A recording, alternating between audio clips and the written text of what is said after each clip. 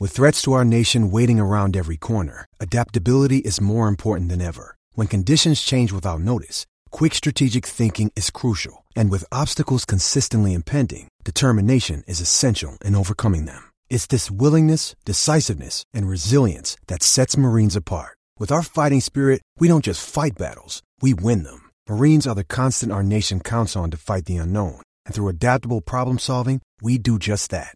Learn more at marines.com. Does Monday at the office feel like a storm?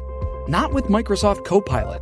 That feeling when Copilot gets everyone up to speed instantly? It's sunny again. When Copilot simplifies complex data so your teams can act, that sun's shining on a beach. And when Copilot uncovers hidden insights, you're on that beach with your people, and you find buried treasure. That's Microsoft Copilot. Learn more at Microsoft.com/AI for all.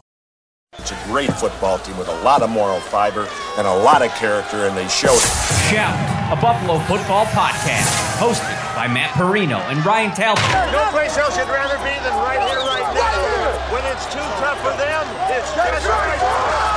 Presented by Syracuse.com and NYUp.com. The Bills make me wanna.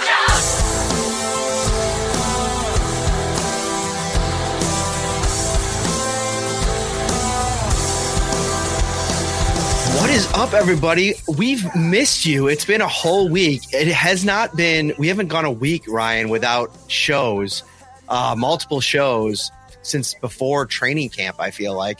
Got to Saturday, Sunday, and I'm like, this doesn't feel right. We got to get back in the driver's seat. Took a couple days off, and we were back in a big way today. And if you guys are celebrating this weekend, I know there's no NFL football on, but whatever you got, whatever you're into, whether you're celebrating at home or away, Topps has all your fan favorites ready to enjoy for football entertaining or any occasion.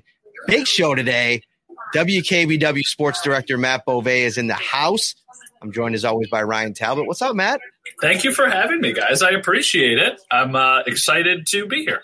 Well, we're excited to have you. And I thought, what better way to get back at Joe Buscaglia, who ditched me for a little NBA viewing situation last week because he wanted to get a little bit more work done on the All-22. Of course. Then to steal his co-host of the Buffalo Beat, where you could find Matt Bove and Joe B, who do an awesome job over there during the season. Now, you guys are going full blast in the offseason, right? Yeah, he said, let's take a little time off and let's kind of figure out exactly kind of how things play out. I think once we get closer to like free agency and the draft, and we'll start cranking out some episodes again. He'll probably get bored and start doing them on his own at some point, because now that he doesn't have any fresh film to watch, he's going to need something to do. So maybe he'll just start cranking out some episodes. But yeah, we're going to keep it going. It was a lot of fun. It was. I enjoy your podcast. I highly recommend everybody download the Buffalo Beat, subscribe, get great content. We'll get Joe B on here soon enough in the off season. He's always so gracious to come on as well. What's up, Brian Talbot? Hey, not too much. Hoping for a snow day here. Kids have the pajamas on inside out, so we're going full bore here at the Talbot household. We're going to get into a lot of stuff tonight on the show, a lot of coaching headlines over the last couple of days. Obviously for the Bills, Brian Daboll moving on. He was hired last week on Friday. We haven't talked about that yet, so we'll get into that a little bit. He takes a couple coaches, it seems like, so far. Bobby Johnson and Shea Tierney are joining him in New York. Ken Dorsey promoted to offensive coordinator in Buffalo. Joe Brady, huge headline-grabbing quarterback coach hire for the Bills. He joins Dorsey in a 1-2 punch now with Josh Allen heading into year 5. That's going to be a little bit interesting. But where do you want to start us off here, Ryan? Well, I guess we should probably start with the whole Brian Flores news maybe a little bit, because that also involves the Bills in terms of Brian Daboll, Sean McDermott. There's a lot of layers to that, Matt. So why don't you get us rolling on that topic? Very good. So, yeah, when the Flores lawsuit, the details came out yesterday and you started combing through it, the Bill Belichick text messages, which I think everybody has seen at this point, were really kind of eye-opening. It's interesting. The more you think about that, the more you kind of wonder about just the whole circumstances around that. The first thing that jumped out about the text message to me, Matt, were at the end when he realized that he screwed up, he signed off on the text message by saying BB. Like, how weird was that? And then we got the thanks bill from Flores, which was just like the most depressing, like, it was like Eeyore, like, thanks, Bill. Like, you could, obviously this is a very serious topic, but yeah, it's crazy. I was shocked that Bill Belichick uses exclamation points in his text messages. That was one of the first things that I noticed, which was kind of quite crazy. Yeah, I had to say, like, the way he texted was maybe the second most alarming thing about those chain of text messages. The Giants with the question mark exclamation point 3 times in a row. I was not ready or prepared for that, but a very serious topic, though, like you guys said. And what was most surprising to me about this was obviously the fact that all these guys talk within the front office, but he was just so willing to kind of come out and jump with this congratulatory news that there's people that actually believe maybe Belichick is so evil that he would do this on purpose just to kind of mess with the league a little bit. What do you guys think about that? It's crazy how this all happened. I feel bad for Brian Flores, first and foremost. But I also kind of feel bad for Belichick because I just think this was just like a little genuine mistake. And he was going to text, he goes into his phone, he tries to find Brian Daboll, and on accident, he texts Brian Flores. I mean, clearly everything that happened since, there's a lot of repercussions from it, but I feel like he just kind of made a little slip up. He made a mistake, and now he finds himself in the center, really is the biggest piece of this massive lawsuit against the NFL. It's crazy how this happened. I never thought that it would have, the Tom Brady retirement would become just like a back burner story yesterday compared to everything that happened with the Flores lawsuit. I know that's like the one piece of this that Bill Belichick's text messages getting out probably put a smile on his face because he got to take a little bit of the thunder from Tom Brady. Maybe, I don't know. Listen, the two things for me that jump out first and foremost is the courage that Brian Flores is showing here. This is something that it's obviously a problem. I mean, all three of us, know Leslie Frazier, have covered him over the last couple of years. We've all been advocating for the guy to get another job. I mean, he's seen up close and personal how a build from the ground up can work after, going through a situation in Minnesota where I'm sure he learned lessons from how it didn't work there. And he could kind of bring all of that to a new stop. And year after year, cycle after cycle, he's not getting hired. So the frustration level, even for us in the media, has been, on the rise here. And I think Brian Flores has just seen this too many times. There's one black coach in the NFL right now, and Mike Tomlin. That's unacceptable. And for Brian Flores to come out at this stage, being a top candidate for multiple jobs, not even the Giants, taking that out, Houston, New Orleans, and say enough is enough. I'm going to, even if I have to sacrifice my coaching career, which, by the way, if he does, the NFL should be ashamed of itself. If I'm Houston, I got Brian Flores on the next private jet. 100%. But that's the big thing for me. The other part of this that doesn't sit right, and I know there's been a lot of people replying to my tweet today with, well, you don't know how lawsuits work. Well, listen, even if the NFL knew about this lawsuit coming before it came out on Tuesday, for them to come out 2 hours after the fact and say that there's no merit to what Brian Flores is saying. Listen, I don't care if that's legal language. I don't care what it is. That's coming from the official NFL account. If you're Roger Goodell and you're letting that tweet come out, knowing what that kind of says to one of your, valued members of the coach community in your league, I have a big problem with that, Matt.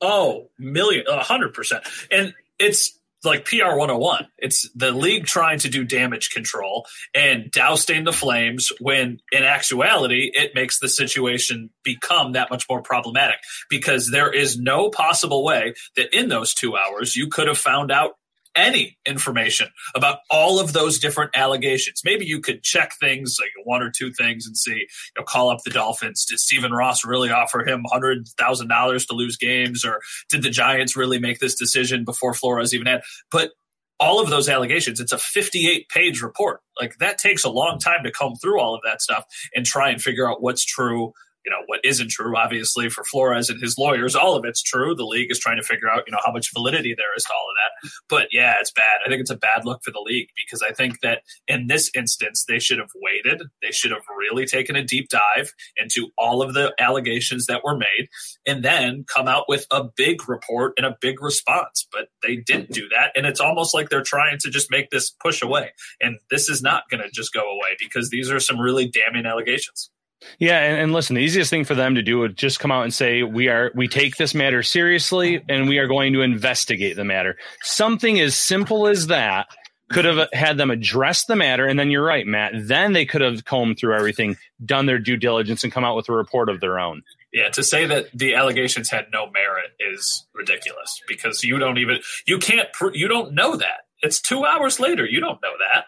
Listen, there's a lot of really strong allegations coming from Brian Flores, but from everybody I've ever heard speak about the man, the person, to put that kind of weight and your career on the line for allegations like these, I just think to say that there's no merit there, or at least not some type of basis in how he felt from whether it was an implication, like he's saying that there's actually evidence of, the Stephen Ross coming to him, telling him to kind of take some time off. I'll give you money for losses. There's evidence for that. He's saying that there is. If there's not, we'll have a conversation about that. But even if it's a feeling, even if he's in a situation where he doesn't feel like he could do his job because the owner wants him to lose, what are we all doing here? Like, I get the idea of tanking for draft picks. I don't believe in it, but at least I can kind of rationalize it and understand it. But coming from ownership, and, I know that there's not a very, the fan base is what it is down in Miami. Sometimes I think people in Buffalo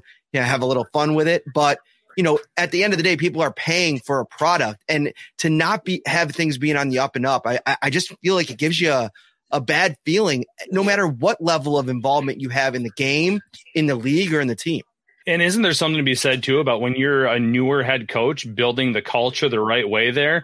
Obviously, the players wouldn't know that he would be going out there trying to tank games or anything like that had he agreed. But the bigger scope and picture is you want to be there long term. You want to build a franchise the right way. And that means having your players prepared, coached up well, and having them ready to go every Sunday. And that's what he did. He did a very good job with that roster. All things considered, the last 2 seasons, 10 wins last year, 9 wins this year. I know they were 1-7 at one point. But when you look at some of the deficiencies they have on that roster at quarterback, offensive line, it's impressive that he was able to get so much out of them as he did. And like Matt mentioned, well, both of you guys mentioned this, but I really hope this does not cost him the rest of his career in the NFL, because I think ultimately the courage that it took to put himself out there for the greater good is unbelievable. And I honestly think teams should look at that and say, like, this is how much this guy cares about, making the NFL a better, more inclusive place. And this is how much he wants to succeed. And I think that should make him that much more of an attractive candidate. And it feels like it would be a no-brainer for the Houston Texans, who have had to go through all of the stuff that they've had to go through. Like, what a candidate he would be. And not just there, but in a lot of different places. I just hope that it doesn't come down to that, because I still think back to, all of the stuff that happened with Colin Kaepernick. And I know it's a very different situation, but still, like, after those protests, never played in the league really again. So it's just it's crazy. And I think that he's an awesome candidate for somebody, and hopefully this doesn't cost him. We've watched Tua up close covering the Bills and seen how in division, you pay attention to those teams a little bit more. And to have the success that he's had there, no doubt about it. I mean, he did a good job in Miami. If they would have gotten off to any bit of a quicker start this season, they probably make a run for a playoff spot. Exactly.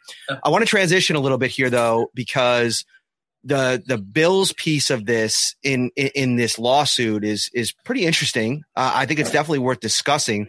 First and foremost, Brian Daboll was the guy that got the job with the Giants, and Flores, one of his big issues was he's going to New York to meet with Joe Shane, who's coming from Buffalo, knows Brian Daboll, and he feels like it's kind of a sham because, obviously he found out from Bill Belichick that it was already Brian Daboll's job, basically.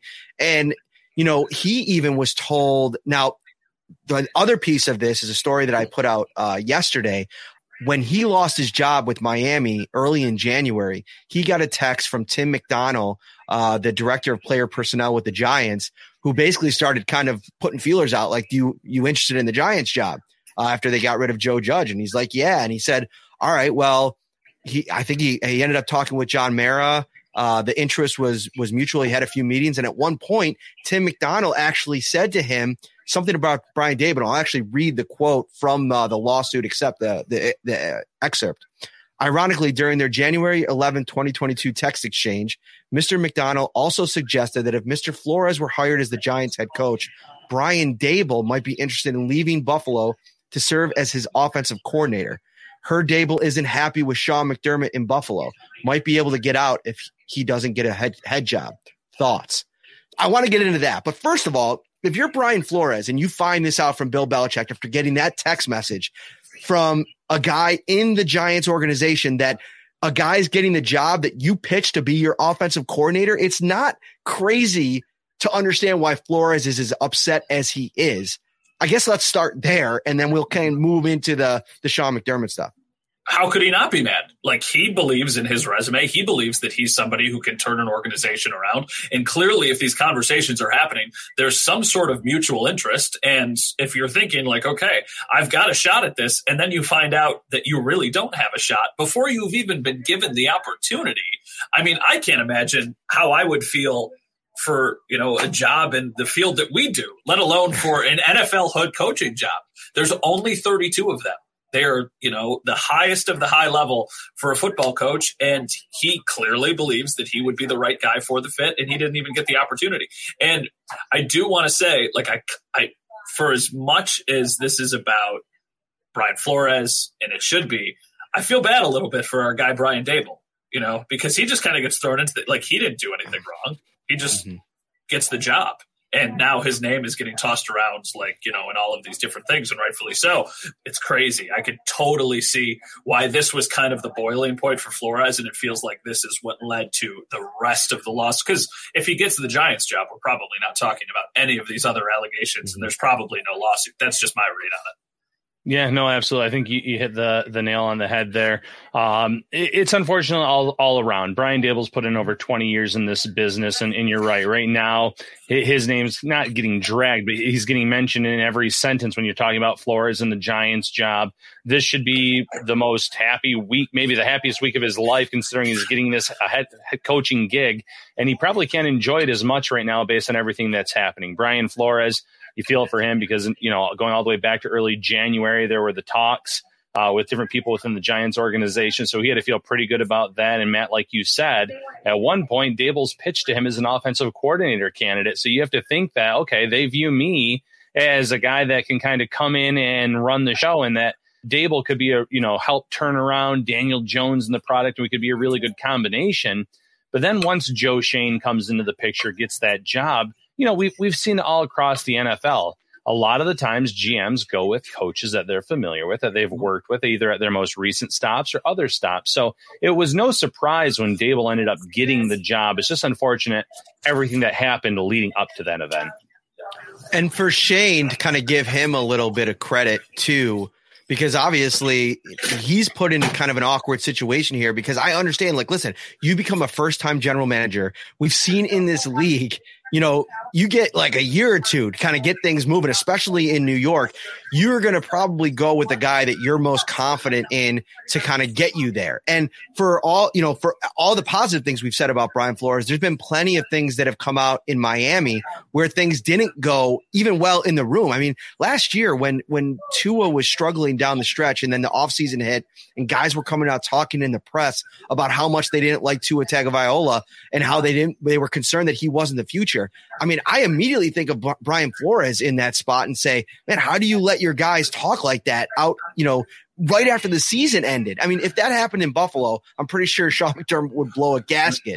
And so, that was in the back of my mind. And so if you're Joe Schoen, trying to kind of evaluate all these different peoples, and even like Leslie Frazier, if you're talking about the guy on a bigger heater right now, Leslie Frazier had the #1 defense in the NFL in the regular season, but Josh Allen just finished maybe the 2 greatest games in NFL playoff history. And you got a quarterback in Daniel Jones that you got to figure out right now and develop and try to figure out if you can salvage that. Where are you going to kind of go to 2 defensive guys in Flores or Frazier or Daboll? The piece of this that I keep coming back to that I didn't like, and it's non-negotiable, is that everybody should be a candidate until the end when you make your final decision. And for Brian Flores to go to that interview feeling like that and knowing that, it makes your stomach sick. Could you imagine having to sit through dinner? Like it says in the lawsuit that he had to sit through dinner with Joe Schoen on Wednesday, even though he already knew that he wasn't getting the job. Like, how awkward is that? Just as a human, like, you're sitting there and you're trying to be professional. You're trying to put on a good face, but you know deep down, like, you're not getting this job. Like, that would just be creeping into my head the entire time. And it seems like that's kind of what happened. Like, you know, he's sitting there doing this interview, but the whole time he's like, what's it even for? You know, it's tough. And this isn't the first time that it's happened to the poor guy. In the lawsuit, it talks about 2019. He goes for the Broncos job and he says Elway and someone else in the Broncos organization did not show up to the meeting in good shape, I guess is the best way of putting it. Yeah. And he pretty much knew that it was not a legitimate interview at that point. So this coach, Brian Flores, a very good head coach, has gone through this twice already in his career. There was definitely tension. I think it's, fair to assess there was tension between Sean and Brian at some point this season, as the Bills offense was struggling and, they were looking for answers. And there was at one point where Sean McDermott basically came out and said, I don't know if this is fixable, because, they weren't able to run the ball. He said you established that in training camp. And, a lot of the blame, kind of felt like it was falling on Brian Daboll. So to read in the suit that there was some frustration or tension between McDermott and Daboll, it makes perfect sense. I don't think that that's necessarily, breaking news. I think it's going a little bit too far when talking about that, saying that, Brian Daboll needed to get out of Buffalo and he wanted to go to a new spot only because of not knowing anything behind the scenes between the two of them. Hearing Brian Daboll talk about Sean McDermott and all the things that he learned from him in the 4 years in Buffalo, and listen, maybe he could just be being respectful of his former boss, but it doesn't seem, it seems like maybe that was a little bit overblown. And I'll tell you, if you're this McDonald character, I don't know how trustworthy he is at this point, knowing what we know about him. Yeah, I think that what you said is totally true. I think given the growing pains that the offense had this season, it would be understandable that there would be even just a little bit of disconnect between McDermott and between Daboll. I mean, both clearly very passionate about what they do. They want to have success. And at times it felt like maybe there was a little bit of a different vision for what the offense should be. And you have two people who, are trying to do what's right, pulling themselves in opposite directions. So I think that maybe, sure, there was probably some disagreements. There was maybe a little bit of disconnect. But that being said, I also don't think there's any chance in hell that Brian Daboll was leaving the Buffalo Bills for any job that wasn't a head coaching job. And I think the relationship with Josh Allen is the most important thing. Like, sure, there could be some rift between you and the head coach, whatever. Mm-hmm. The guy you work the most closely with is Josh Allen. And then the guy you work probably the second most closely with would have been Ken Dorsey, who a lot of rumors and reports were out there that you wanted to try and get him over to New York anyway. So it seems like those two are on the same page. And obviously he and Josh Allen were on the same page. So I don't even think that was in the realm of possibility. So even if there was some disconnect, even if it wasn't, the happiest of times all the time between OC and head coach, I don't think Daboll's leaving for anything that isn't a head coaching gig. I agree completely with that. And listen, at the end of the day, an employee got frustrated with his boss and a boss got frustrated with his employee. I think that happens to about 90% of us at some point in our lives when it comes to that relationship. There's times where you don't see eye to eye, you butt heads. It happens, and especially it happens in the NFL where every team is trying to win a Super Bowl and you hit some bumps in the road throughout the year. I think it's important, too, to remember that it was a really hard year for Brian Daboll. I mean, his grandparents, who both raised him, passed away during the season. You saw the toll that I think that took on him. I mean, go and watch some of the early season training camp press conferences, then go watch some of them in December. Even when they were winning, like the one after the Patriots game when Josh Allen just went scorched earth on Bill Belichick. And it was a very reserved, stoic in some ways, Brian Daboll still. So, he was dealing with a lot of that stuff. And then there's this other dynamic, when he was interviewing for head coaching jobs last year, you start to put yourself in the mindset of, okay, I'm ready for my shot. I've been in this for 20 plus years. Like he's mentioned, I'm ready to be a head coach. And when you start to put yourself there mentally and the fact that you run the offense for the Bills, you have since you've been here, that dynamic, that back and forth between Sean, who's that CEO and a very like take charge leader, and a guy that's trying to evolve into that and prepare himself for that, that could also be kind of like, button heads at times, just because it's just two personalities that, you need to be, there needs to be a lot more give than take when you're the coordinator in these relationships. And he was kind of on his way to becoming a head coach, as we seen, and how excited he was this week watching him kind of in his introductory press conference. I don't think Brian would have been as strong of a candidate or as good of a coach if he was just the yes man who said yes to everything that Sean had to come to mind, because, the best teams, the best workplaces, they have a blend of different ideas, and you come together and you find common ground. So there has to be disagreements at times, and that's what ultimately leads to success. And I do think that maybe the Bills' struggles early on in the season were why they were able to figure it out and become so dynamic down the stretch. Like, who knows? Maybe if the offense was just playing great and they just kept on trying to do what they were doing, somebody would have figured them out at the wrong time. And then all of a sudden, they wouldn't have been able to get up on that second half thing. So, yeah, I think it's totally normal. And I think that even moving forward, like, there's going to be disagreements between Ken Dorsey and Sean McDermott. That's just the way it is. And there's been disagreements over the years between Sean McDermott and Leslie Frazier, and really every coach on their staff. And like Ryan said, that's just kind of what happens. That's in every workplace. That's in every setting. That's not just in the NFL. But when it's as big and things are amplified, then of course this becomes a talking point. But I don't think that that's anything out of the ordinary, any of the stuff that was mentioned in the lawsuit, at least with Daboll and McDermott's relationship. Yeah, I agree completely. And I think you said it perfectly with the fact that this offense was actually clicking on all cylinders late in the regular season and in those two playoff games, because they were butting heads, because they were trying to get the run game going. And then they finally figure out the offensive line. That helps with Devin Singletary. You make Singletary your lead back. You're not splitting carries 2 ways, 3 ways. A lot of things got figured out because of those situations where they did probably butt heads, behind closed doors, and the Bills offense was better for it at the end of the year. And in the end of all of this, no matter what happened with them down the stretch, I mean, they're going to probably both, and I don't want to speak for them, but just knowing the success that this organization had while the two of them were in the spots that they were, they're going to look back on this time pretty fondly. I mean, they were able to kind of resurrect an organization that's been in the dumps for decades. And, Sean's going to get most of the credit for that. But, the tree has started now, and Brian Daboll will always be connected to McDermott in some way.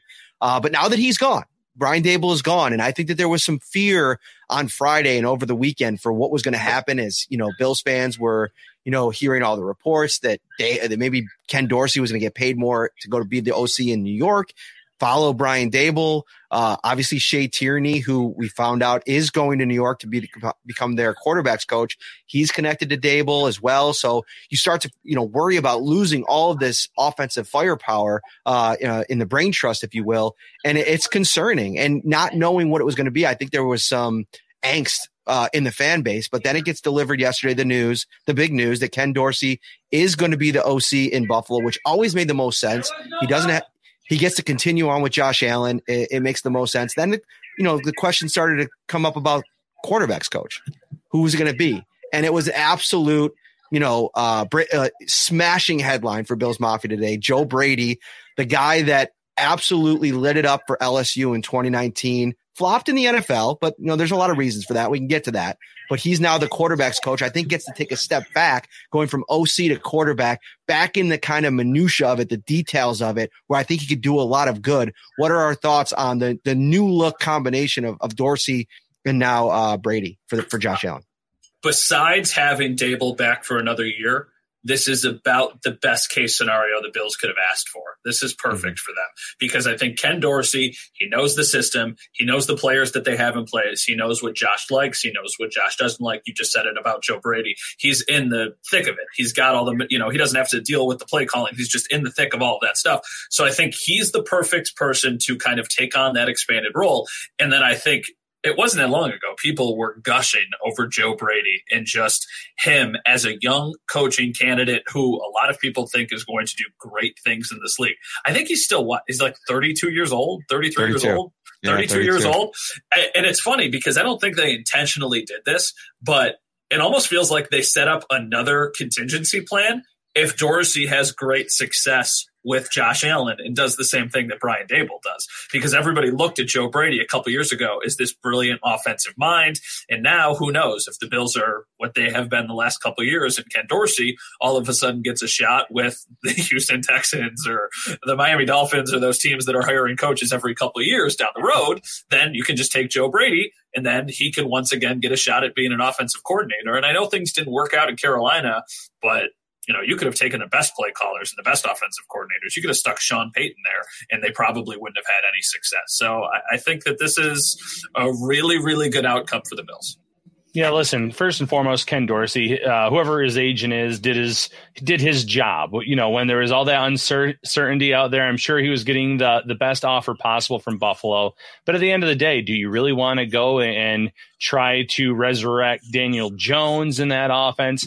Or do you want to stay with a quarterback that you've been working with for a few years? You know all that he can do. You know a lot of the coaching staff, the players on this team. There's that comfort level there. That made a lot of sense. Joe Brady, I thought, was a home run addition to this roster. Offensive play calling, he has that experience. He can help Ken Dorsey in that area. He comes from the Sean Payton tree, very innovative young mind. The Offensive Coach of the Year award when he was at LSU in 2019. He has a really good resume. And like Matt said, he was in Carolina. What's the saying? You can't really polish a turd or something like that. He was working. I'm sorry. Is that the saying? Look at those quarterbacks.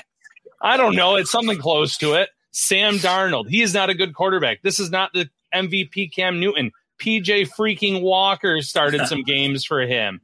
The list goes on and on. He actually got one of the best years out of Teddy Bridgewater out of his career in 2020. That's saying something in itself. Teddy Bridgewater plays it safe. He always has, and he was able to get him through 3,700 yards. He was able to get respectable numbers out of him. And then he clashed with Matt Rule. Matt Rule is a run-first approach type of guy with that roster that he has, and that's not Brady. Brady likes to throw it. He likes to spread them out, empty backfields. I think this is a great fit in Buffalo. I think 4 days ago, if we were talking about Joe Brady joining the staff, some people would assume we were talking about him joining the staff as the offensive coordinator, and the Bills giving, a young guy a shot with an all-star amazing quarterback. And for them to get not just Joe Brady, but to also get Dorsey is a home run. And the Joe Brady one to me is, it's really, really high reward. And I think it's also low risk because clearly Ken Dorsey knows what it takes to be a quarterback's coach in this league, and he was the passing game coordinator as well. So even if there are some growing pains, like what better guy for him to learn that specific role than under Ken Dorsey? So I think that given everything that's happened, this is about as good of an outcome as you could have had, aside from Brian Daboll not getting a head coaching job and just coming back for another season. But that was unrealistic anyway. Like, we knew he was going to get a job. Also, I almost wonder if we're not at the stage now where Josh Allen can almost benefit from a new voice in the room and a new vision for the offense, because he's developed now. Like, no matter what you were going to have to deal with, a new offensive coordinator, if it was somebody from outside the building, they're going to be getting this version of Josh Allen that's completely different than the one that Brian Daboll had to kind of mold 4 years ago. And I think this offense has come so far, and it's been so good over the last 2 seasons. When it's been at its best, it's been among the best in the NFL. And so, to run that back and have that back, there's continuity, there's familiarity, a comfort level. But I think that these are the kinds of moves that have the potential to kind of find any untapped potential in the offense and in the player. And so I like it a lot. The thing I like the most about Brady, number one, is the difference that he made for Joe Burrow from the year before when he threw 16 touchdown passes to the year that he was the passing game coordinator and called some of the plays.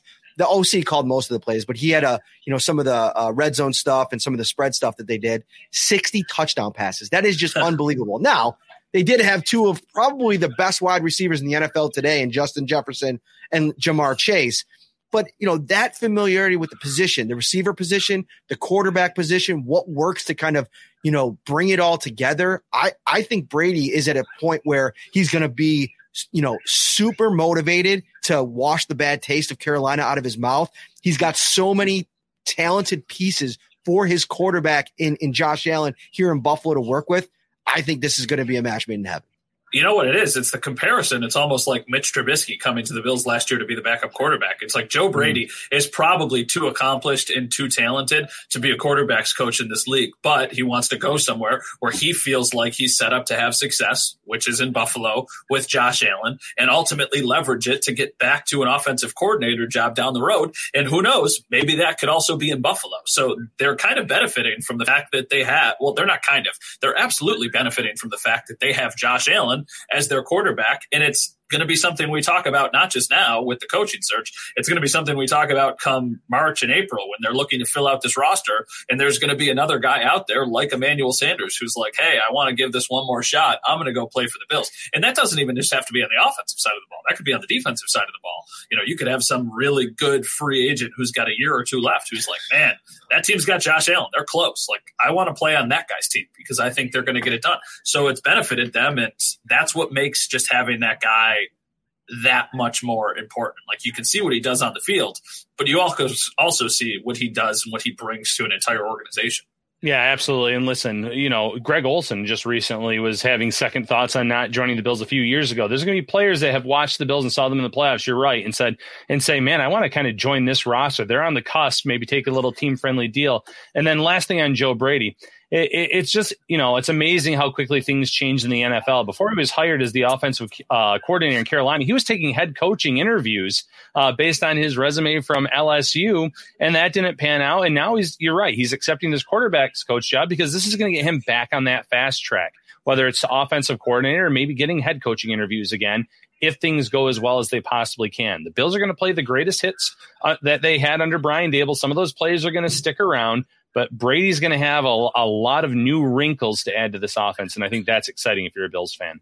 And obviously success is what's the most important thing, but it's also nice for this coaching staff to have kind of an injection of youth because he is 32 years old. I mean, look at, you know, we're at practice all the time and you see how the wide receivers react to having Chad Hall there. Like, they basically just treat him like he's another one of the guys on the team. And I'm sure Joe Brady is going to be able to build that relationship up with Josh Allen whenever the other quarterbacks are there because he's basically the same age as them. And I think having that kind of refreshed outlook on just the game of football and just how you interact with each other is going to go a long way.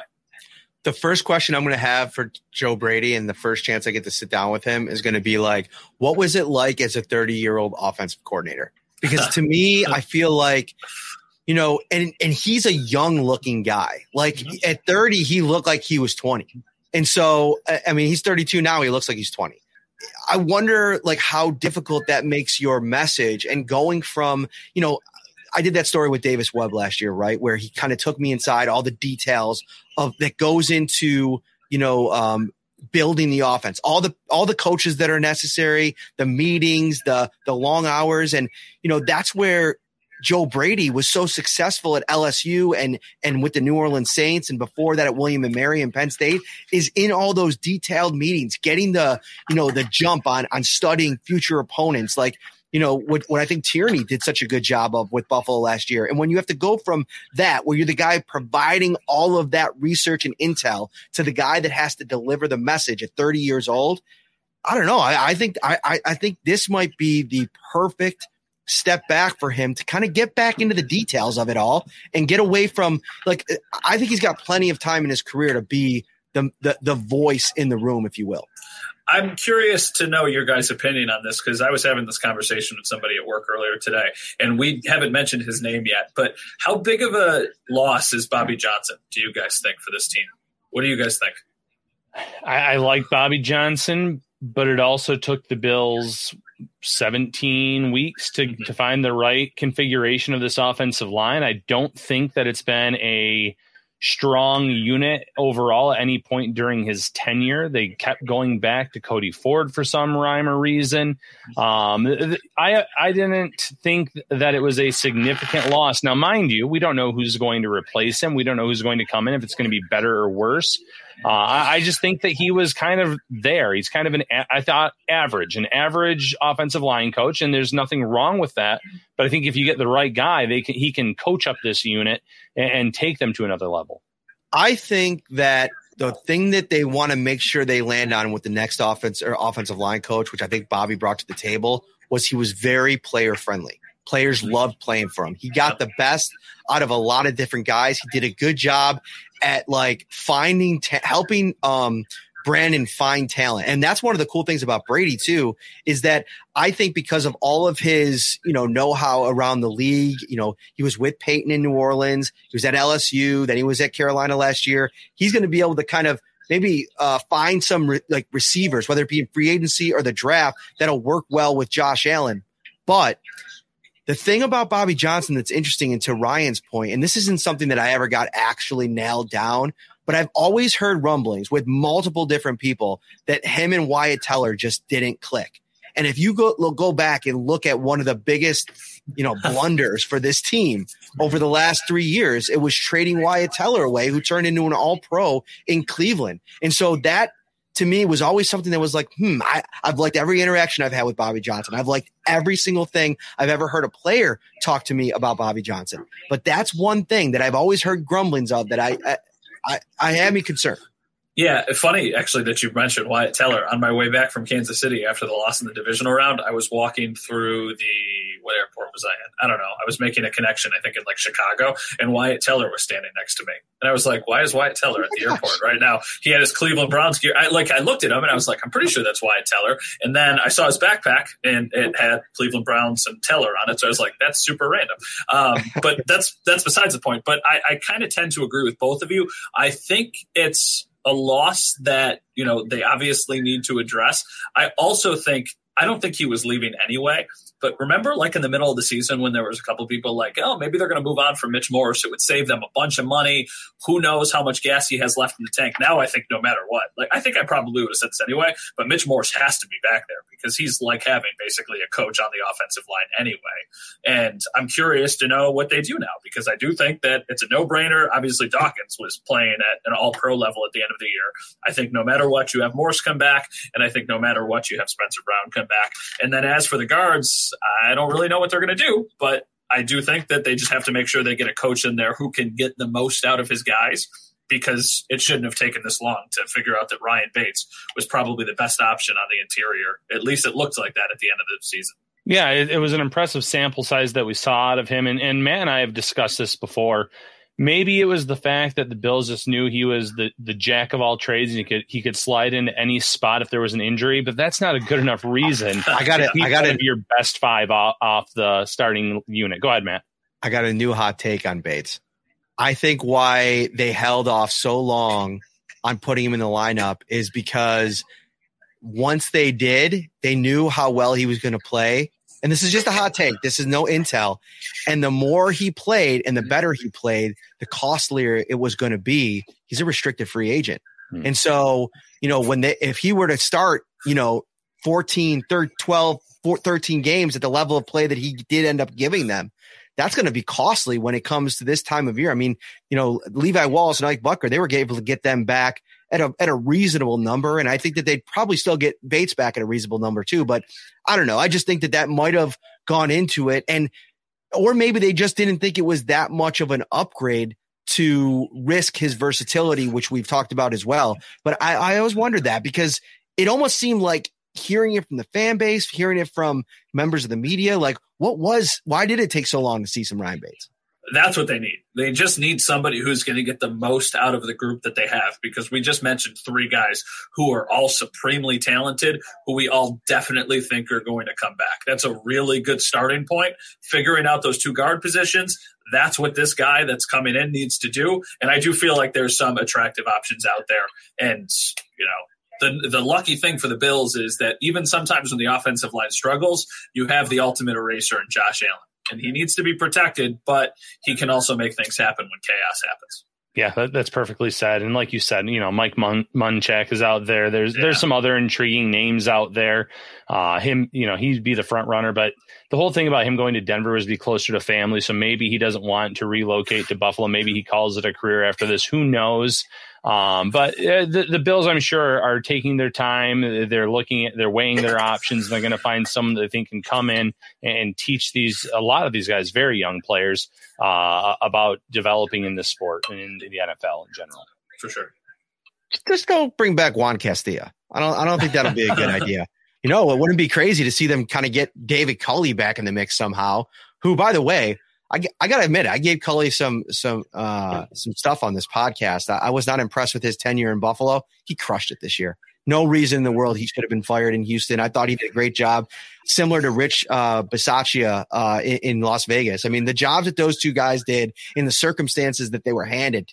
What are we doing in the NFL? I mean, I get it, wanting your own guy, but I guarantee, I'll put it on right now. Whoever Houston hires with the whole pending Deshaun Watson thing, it's going to be a disaster. And nobody that's left New England has gone on to be some great coach or organizational GM. Like, I don't know. I get it. Nick Caserio, everybody's super excited about him, but I don't know. I'm not buying it. I thought Dave Culley deserved another year. Yeah. That's a good point. That's another name that obviously he's got the connection to West New York. He's got the connection to Sean McDermott and his coaching staff. So they've shown that, if you're somebody that they trust, that you can be given an opportunity. So maybe that does happen. Yeah, and kind of to go full circle, we were talking about Leslie Frazier earlier. Maybe it was a blessing in disguise that he didn't get that job. He was a finalist there too. If their whole game plan was to just fire that coach after 1 year, just to kind of have a seat, someone to kind of fill in that spot, shame on them if that was the goal, but it certainly seemed that way because I thought Culley did a good job with that talent. I thought that Davis Mills actually was one of the best quarterbacks down the stretch of that rookie class, and that was something to kind of build off of going into 2022. We've kept Matt Bove for longer than I said. I'm sorry, my friend. You don't. I mean, look, I'm at work. You're not keeping me from like. I'd like talking to you guys. Well, we appreciate you coming on, man. Let everybody know what you got coming, what to expect from you in the off season, and where they can find your stuff. No, I appreciate it. Yeah, Monday through Friday here at Channel 7. We've got all of our newscasts throughout the day, and then we've got the podcast, The Buffalo Beat, WKBW.com. We've got a bunch of content that you can find there too. So it's funny, we're all talking about the off season. There really is no off season, just the games end. And now we're talking about offensive line coaches. I guess that's probably a good sign with how talented the Bills team is that that can be actually a talking point. But yeah, no, I appreciate you guys having me on. And I thought I was going to be able to catch up on some sleep after the regular season and then the 2 playoff games that ended. I have not caught up on sleep yet, so I'm waiting to try and do that at some point. Same. I got a couple days off, but class started on Monday, so there's just there's no off season. We just get ourselves into all these little predicaments, but it's great. It's fun. Exactly. It's football. We cover a game for a living. Yeah, all right, Matt Bove at Matt_Bove on Twitter is where you find him. Thank you so much, my friend. Have a great night. Gentlemen, enjoy the rest of your week, and thank you for having me. Shout, a Buffalo football podcast, hosted by Matt Perino and Ryan Talbot. From hot-to-go pizza and appetizers, signature fried chicken, baby back ribs and subs, to delicious salads and brownie trays, Tops has everything you need to feed the hungriest fan. Where are we going to next, Ryan? I think you're about to put out a pretty cool story. Why don't you read the quote from Joe Shane from his introductory press conference as the new Giants GM? Yeah, absolutely. So Joe Shane has this press conference with the Giants, and I had already written a story about saying he knew the Bills board 1-4, but when he was talking about the offseason, free agency, and the draft, he dropped another little interesting nugget in there, and he said, fortunately, I was able to get on the road quite a bit this year. In Buffalo, I had already seen rounds 1 through 4 on the board, so I'm at a good spot on the college draft. I was working towards free agency. We were going to have some money over there. And that's where he kind of then shifted to get back over to talking about the Giants. But we were going to have some money over there, Matt. Most projections right now have the Bills at about $7 million, which it's not what I would call some money. I mean, it's money, but that's not free agency money, right, Matt? No, but what I think he probably was referring to is if you really go through the Bills roster and add up all the dollars. I mean, I did it. I sent a little copy and paste to you. I found about $42 million that the Bills could clear. And listen, they're not cutting all these players. Don't get me wrong. I mean, we're talking about $7.5 million for Mitch Moore, $7 million for Jordan Poyer. They're not cutting an all-pro. They're not cutting Micah Hyde, who you could save $5 million with. But other guys like Darrell Williams at $6 million, Star Lotulelei, who's going to end up being at about $1.5 million. So I don't think that makes a ton of sense. You'd have to eat over $7 million in dead cap. So I think that's out. Maybe they look to restructure Star. We'll see. $6 million, Cole Beasley, $5 million, AJ Klein, $3.5 million for John Feliciano. A lot of money that they can kind of add to the thing here. And with the way that they draft, with the way that they develop and the young guys that they have returning, I think you need to go grab a couple marquee guys now at certain spots, spend the money there, structure the contracts, even if you push some of it down the road, because Ryan, the salary cap, and I'm hoping to have Mike Giannetti on from Spot Track, who could, in the next couple of weeks, he could shed some more light on this, but the salary cap's expected to go booming in the next couple of years. The money from the TV deal comes in, they get back, out of the danger zone that they found during COVID. If you want to kick a couple cans down the road, I know Brandon Beane doesn't like to make that a habit, but I think this is the kind of year where we've seen what teams around the league, Cincinnati goes out and signs Trey Hendrickson to a massive deal, 4 years, $60+ million. And he comes up and he performs in the biggest game of the season at a position where you've got to perform this time of year. And so I think they need to find an impact player in the defensive line. It's going to cost you money, so they're going to have to make some room. Yeah, listen, one of my favorite shows of all time, Ed, is Arrested Development. And the main character, George Bluth Sr., said, there's always money in the banana stand. And there's always money in the NFL. You can kick the can, you can restructure, you can do a lot with money. It felt like the Saints have been doing this for like a decade and a half now, where they've restructured and they somehow have stayed afloat doing it. The Bills can find a way to do this for a year or two. And then, like you said, when the salary cap goes up in a high manner here in the near future, they're going to be fine. They need that impact player. Look at one of these teams in the Super Bowl. You mentioned the Bengals. I'll mention the Rams. The Rams feel like they go in all in every season. They make some move or two moves or three moves. A few years ago, they made the move for Jalen Ramsey. They've gone this season. They trade for Matt Stafford in the offseason. They add Odell Beckham Jr. to this roster. Trade deadline, they're competing with Buffalo for Von Miller. They are going all in because they know that Super Bowl windows don't come around, or Super Bowl opportunities don't come around all the time. And yes, they have an older quarterback in Matt Stafford who has some injury history, so going all in with him at QB, it makes sense. I know the Bills are still young at that position. I know that they still have a lot of talent across the board, but be aggressive. Go all in. If you bring one Super Bowl to Buffalo, you're never paying for another meal or drink in your lifetime again. Go all in if you're Brandon Beane and company. This upcoming year is the year to do it. Spend in free agency, make some trades. The Saints team that I just mentioned, they don't have the head coaching situation's up in the air right now. They don't have a quarterback. In my opinion, I don't believe in Taysom Hill and company there. Maybe see if Cameron Jordan can come off the books in a trade there. I know that he's up there in age, but 12.5 sacks this season. You want a veteran in the room that can still produce and then help develop those younger players like Greg Rousseau and obviously A.J. Epineza, Boogie Basham, the list goes on. And unfortunately, I'm sure Jerry Hughes and Mario Edison did a lot to help them develop. The production this year wasn't necessarily there for the money they were making. So maybe it's just time to look elsewhere to find that impact player. Maybe it's not even the trade. Like you said, if they can create some money, free up some money, and go after a young pass rusher as well that might be hitting free agency. Something interesting about these two teams, and I'm looking at their 2022 salary cap, and I should probably bring up their 2021 cap, but I think either way it works. You're not going to find a coverage linebacker in the top 10 or 13 players on their salary cap.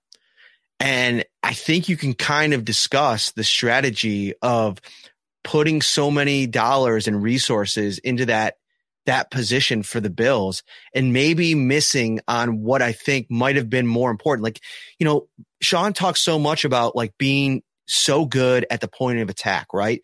Be the, at the head of the spear.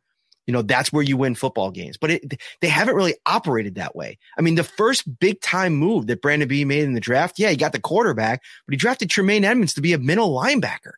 And I don't know, he's going to cost $12 million next year, and Matt Milano's going to cost $11 million.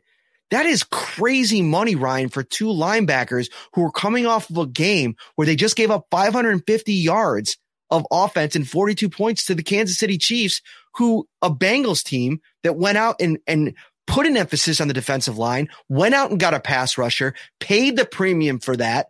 They went out and they figured out a plan, and they shut Patrick Mahomes and the Chiefs down in the second half. Yeah.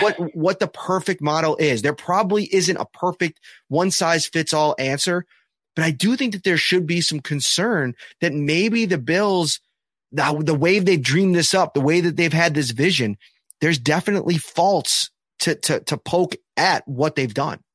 Yeah, listen, and I'm not trying to knock Edmonds. He's had his bright spots. He's had his moments. Is he worth that amount of money? There's a case to be made that he's not. Obviously, I know where the Bills were going when they drafted him. They wanted their own Luke Kuechly. They wanted that impact player in the middle of the defense. He hasn't been that on a consistent basis. They've already paid Matt Milano. It might be time to, if they do decide to let him go, to either to draft another guy that I think could fill in that spot, or could come in and be an instant impact player, add a veteran for the short term, whatever the case may be, because they do have some things to figure out here. And it's not going to be easy. I like Edmonds. I like what he's brought to the table at times, but you have to allocate that cap space wisely. You've already paid big money to a cornerback, to a quarterback. You're going to have to pay big money here soon to Stephon Diggs. You've already paid Deion Dawkins. There's only so much money to go around in terms of those big contracts. So maybe Edmonds isn't going to be the next one to get one of those paydays. I'm looking at the Rams 2021 cap, Ryan, and they don't have a linebacker over $2.5 million on their cap. I'm looking at their depth chart. Now they play a little bit of obviously a different defense. They use outside linebackers as edge rushers. I mean, Leonard Floyd's making a lot of money, but he's not a Tremaine Edmonds or a Matt Milano. He's a guy that they have there to rush the passer.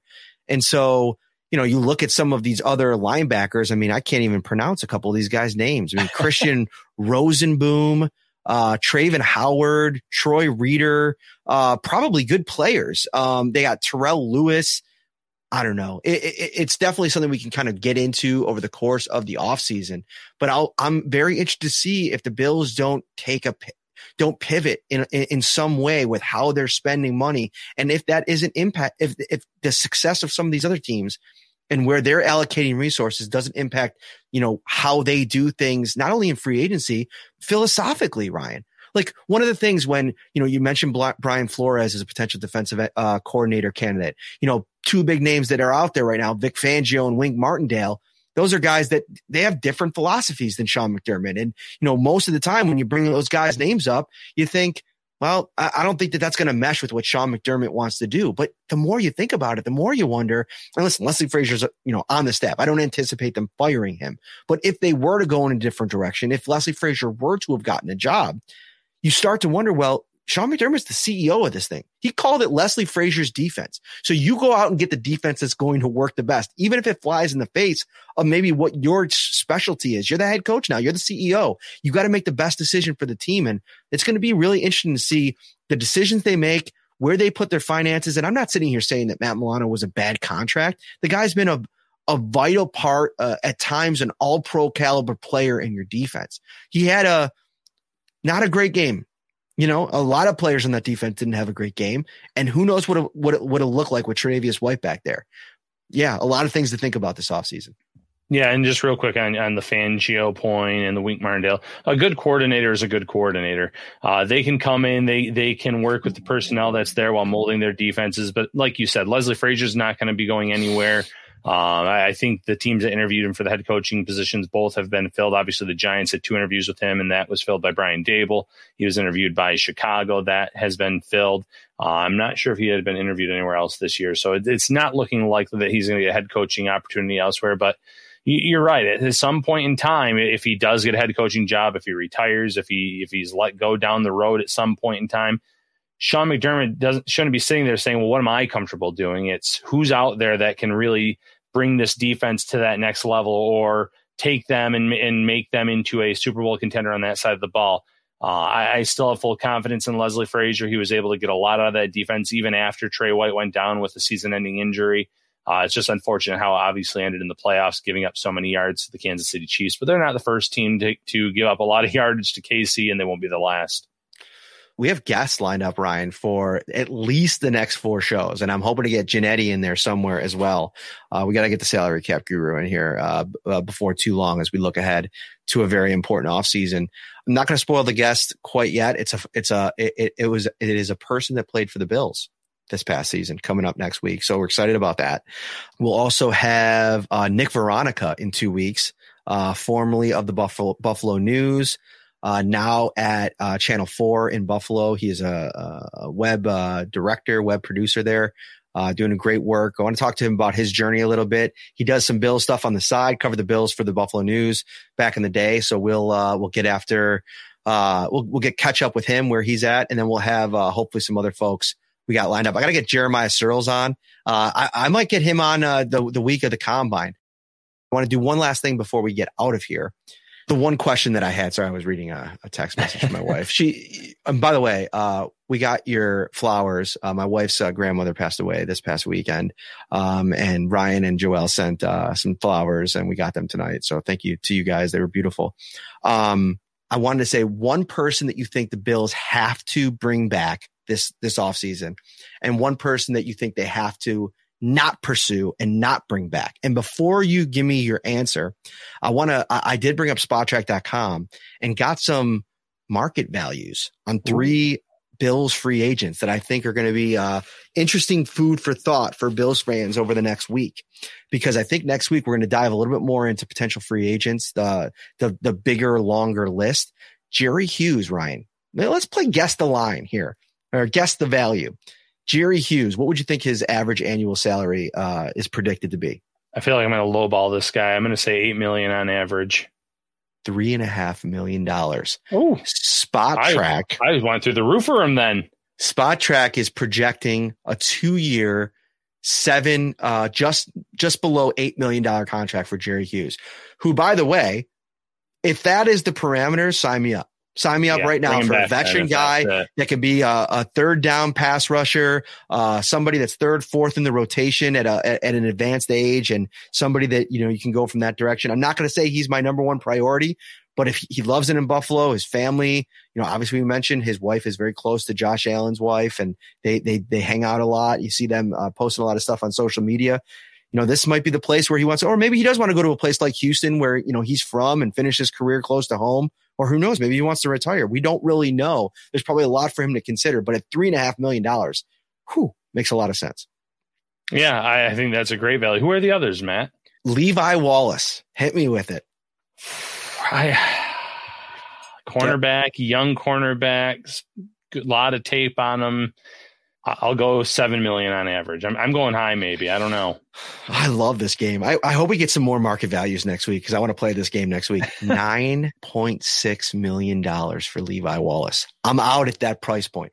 Now, it was good knowing you, Levi. Right, but remember last year, Matt Milano was upwards of $14 million. Yeah, he 13, landed 14. 14 million. He landed at about 11, a little bit less than that, especially in the first year. So if he comes in at something like $6 million in his first season of a multi-year deal, I could probably stomach that. But that's going to be something that they'll probably toil with for months here leading up to that decision. Yeah. And they're going to have to really take stock in what's out there on the market, how that fits into what they want to do.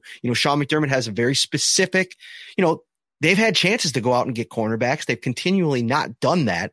They love Levi Wallace. They love his story, what he brings. That's a lot of scratch for Levi Wallace. All right. Harrison Phillips.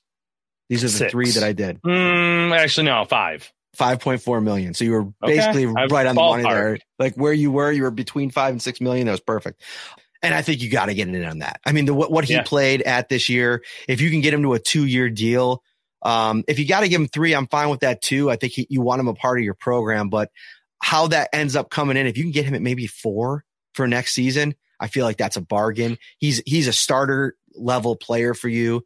And that's great. The number one priority for me, Ryan Talbot, and I don't even know where I'm at in my confidence meter that he'll be back. It's probably somewhere at about 65%. But to me, it's Isaiah McKenzie. And that makes a lot of sense. He does so much for this offense. I know that he was in the doghouse for kick returning, punt returning at some point this season. But we've seen in limited tape on him on offense, we've seen what he can do at the slot position. You mentioned the amount of money you could save if they do part ways with Cole Beasley. He would be given a starting job here. He could go be on an offense where I think that Ken Dorsey and Joe Brady are going to be, I don't want to say pass heavy, but they're not going to shy away from passing the ball, just like this offense hasn't been shy about it the last few years. So I think there's an opportunity for him here. Now, 65, like you said, percent confidence. I'm lower than that. I really do think that despite there being some wide receiver weapons at the Giants, I could just see him landing there with Brian Daboll, that close relationship that they have, fresh start for him, a chance for him to help with that rebuild there and get paid a little bit more than what he's been offered the last few seasons. So that makes a lot of sense. If you are allowed to include restricted free agents, I think I'm going to go Ryan Bates just because of that limited tape on him, what he showed at that position. He's still very young. I think you're still scratching the surface on what he can do. And man, you look back on that and what a savvy move that was to trade for him in the offseason on Eli Harold, right? Or am I thinking of the right name? You're there? right. You're correct. Was traded over to the Eagles, and they ended up getting this guy that can play all 5 spots. And then you saw what he could do as a starter. So that's the guy that I would be considering bringing back. I think you can make a serious case, though, for Harrison Phillips, who you already mentioned. For me, it's McKenzie just from the standpoint, I mean, a lot of what you were talking about, but I just think that like you want to keep those glue guys in the building. When the times get tough and the weeks get long and you're grinded toward the playoffs, guys like McKenzie are just so important. Like the level of, levity, even in the moments when he was struggling, and he detailed it a bit in Tyler Dunn's podcast. And I highly recommend you guys should go listen to Isaiah McKenzie did like a 6 or 7 episode series with Ty Dunn live. They did him at Mister's in Hamburg. Great listens. You could find him on all the Spotify stuff. I listened to most of it. Really good stuff. He even talked about the 13 seconds and some of that as well, which I thought was really interesting in this last episode. But he went over getting benched in those episodes and talking about what that was like for him. But I remember seeing him out at practice, Ryan, and he's still like there was a couple days where you could tell he was a bit dejected, but it didn't stop him from interacting with his teammates and keeping that level of energy that's so important. Yeah, man, I really like what Isaiah McKenzie brings, the versatility, the matchup problems that he'll become in this offense with all this other talent. It's going to come down to cost, though. Like, what are you going to do with Cole Beasley? If you're able to restructure that, or if you decide that you want to move on, how much left over? If you're going to go out and maybe get a pass rusher, a corner, maybe another receiver, maybe a running back even, who knows what they're going to do this offseason, Ryan, where they, decide to go. You have to decide, can you pay McKenzie, who I think is earned? I would like to see his market value. But I mean, he's probably going to get around $5 million, I would imagine, $5-6 million. And just based on that Patriots and Dolphins game, those 2 games should earn that guy a multi-year contract at a pretty sizable chunk of change. Yeah, listen, when you can have someone that can do so much for an offense, even pre-snap in terms of helping quarterbacks know what defense another team is in, or just little things like that, the attention that he gets when he moves from one side of the field to the other, when he's moving into the backfield, right as the snap comes. You saw that on one of Devin Singletary's touchdowns. The defense followed Isaiah McKenzie, I should say, and that allowed Singletary to spring over for one of his long touchdown runs at the end of the season. So he does do a lot of little things too that factor in. If you can get him for that $4 or $5 million range, I would be all for bringing him back because he does bring so much, not just on the field but off the field as well. All right, who is the person that you are most hoping the Bills do not pursue and do not bring back of the free agents that are on there? This was an easy one. Vernon Butler. He brings nothing to this defensive line. He's overpaid, even with restructure. I know they need some bodies on the defensive line, all things considered, but he is not the answer. Drive him to the airport, get him a first class ticket, get him out of here. He's not going to bring anything to this Bills roster. What about you? For me, it's Mario Addison. I'm just gonna. I think you can make an argument for Butler as well, but I think Addison's a guy that they had this just belief in, and he had 7.5 sacks this year. That's about what you signed him to be. Yeah. Let's be honest. At this age, like he had nine or more sacks in 4 straight seasons, dipped pretty considerably his first year in Buffalo, but getting back to 7.5, he was what he was, but there was just too much inconsistency as a tackler. They need to find an impact guy. They got 3 young guys that I feel like they did a disservice to them by bringing back both Hughes and Addison because you didn't see enough of AJ Epinesa. Like, listen, I know that there was value in trying to win this year, but I also think that you potentially stunted AJ Epinesa's growth even more if there's growth to be had because we just didn't see him enough. There was way too many games where he was the fourth or fifth, defensive end in terms of snap count. And, so I just think that Mario Addison, I don't think he'll be back, but he's a guy that, I think you want to move in a different direction. A little bit of a note. Interesting. This wasn't on my mind until I was starting to really look at this. Saran Neal and Tywan Jones, both of the gunners on special teams, are free agents, unrestricted free agents this offseason. That'll be interesting to see. They value those guys so much, what they do there, and do they have guys ready and waiting to maybe take over? Because, to me, Neal probably comes back because of the versatile nature to his game as a defender as well. But Tywan Jones, he's not getting any younger. Maybe you could see him maybe not being back. Yeah, I don't see Jones at his age coming back. I don't see him at least being a priority. Maybe if the money's right, veteran minimum, something like that. If he wants to come back, fine, by all means. Saran Neal is interesting to me because I think he's talented enough to play on some defenses in this league, and he hasn't necessarily had the opportunity in Buffalo. And listen, when you look at the secondary, the Bills have fielded these last few years, it's hard to find him a regular spot or a spot where he can get a regular role. So I think that'll weigh into his decision as well. Time will tell, but he obviously enjoys Buffalo. He is a core special teams player, someone to watch on that list of free agents. Matthew Harmon in the comments says, Bills fans got to understand the Bills don't have a lot of money to play with. I know, but we were just talking about, there's money to be had if the Bills kind of make some moves. And even Joe Shane seemed like he was kind of eyeing some big money moves for the Bills if you read into his press conference a little bit. So it'll be definitely interesting to see over the course of the next 2 months as we move towards free agency, what kind of space Brandon Beane can kind of make. And we'll start to see that. As early as 5 weeks from now, Ryan, we'll start to kind of see that because early March, you'll probably start to see the kind of moves that they're going to make some of that room that we saw last year when they started restructuring a lot of deals. No days off, man. We're going to hit, we'll watch the Super Bowl. We'll have some Senior Bowl stuff next week. Maybe we can get, maybe we'll bring on Chris Trapasso next week to recap the Senior Bowl. That'll be fun too. But we also have a Bills player that spent most of last season on the Bills practice squad. I won't give away who just yet, but it'd be fun to check in with him. Little hint. That's all I'm going to give you. Before we get out of here, if you're hosting a large party this weekend, tonight, tomorrow, I don't know, it's 8:45. If you're on the West Coast, just getting out of work. And if you're on the West Coast, there are no tops there. So ignore what I just said. But if you're in Buffalo, if you're on the East Coast and there's a Tops in your area, check out their huge selection of party platters for a delicious, effortless, and affordable, no-stress way to impress. For complete details, stop by their carry-out cafe or visit topsmarkets.com/fantasyfootball. Real quick, last thing I did see in the comments, enough of the Carolina connection. I think I have some bad news for that specific fan. Now that Joe Shane is in New York, I could see there being that connection going both ways with the Giants and the Bills. And one specific player I have in mind to keep an eye on is James Bradbury, a former Carolina Panther.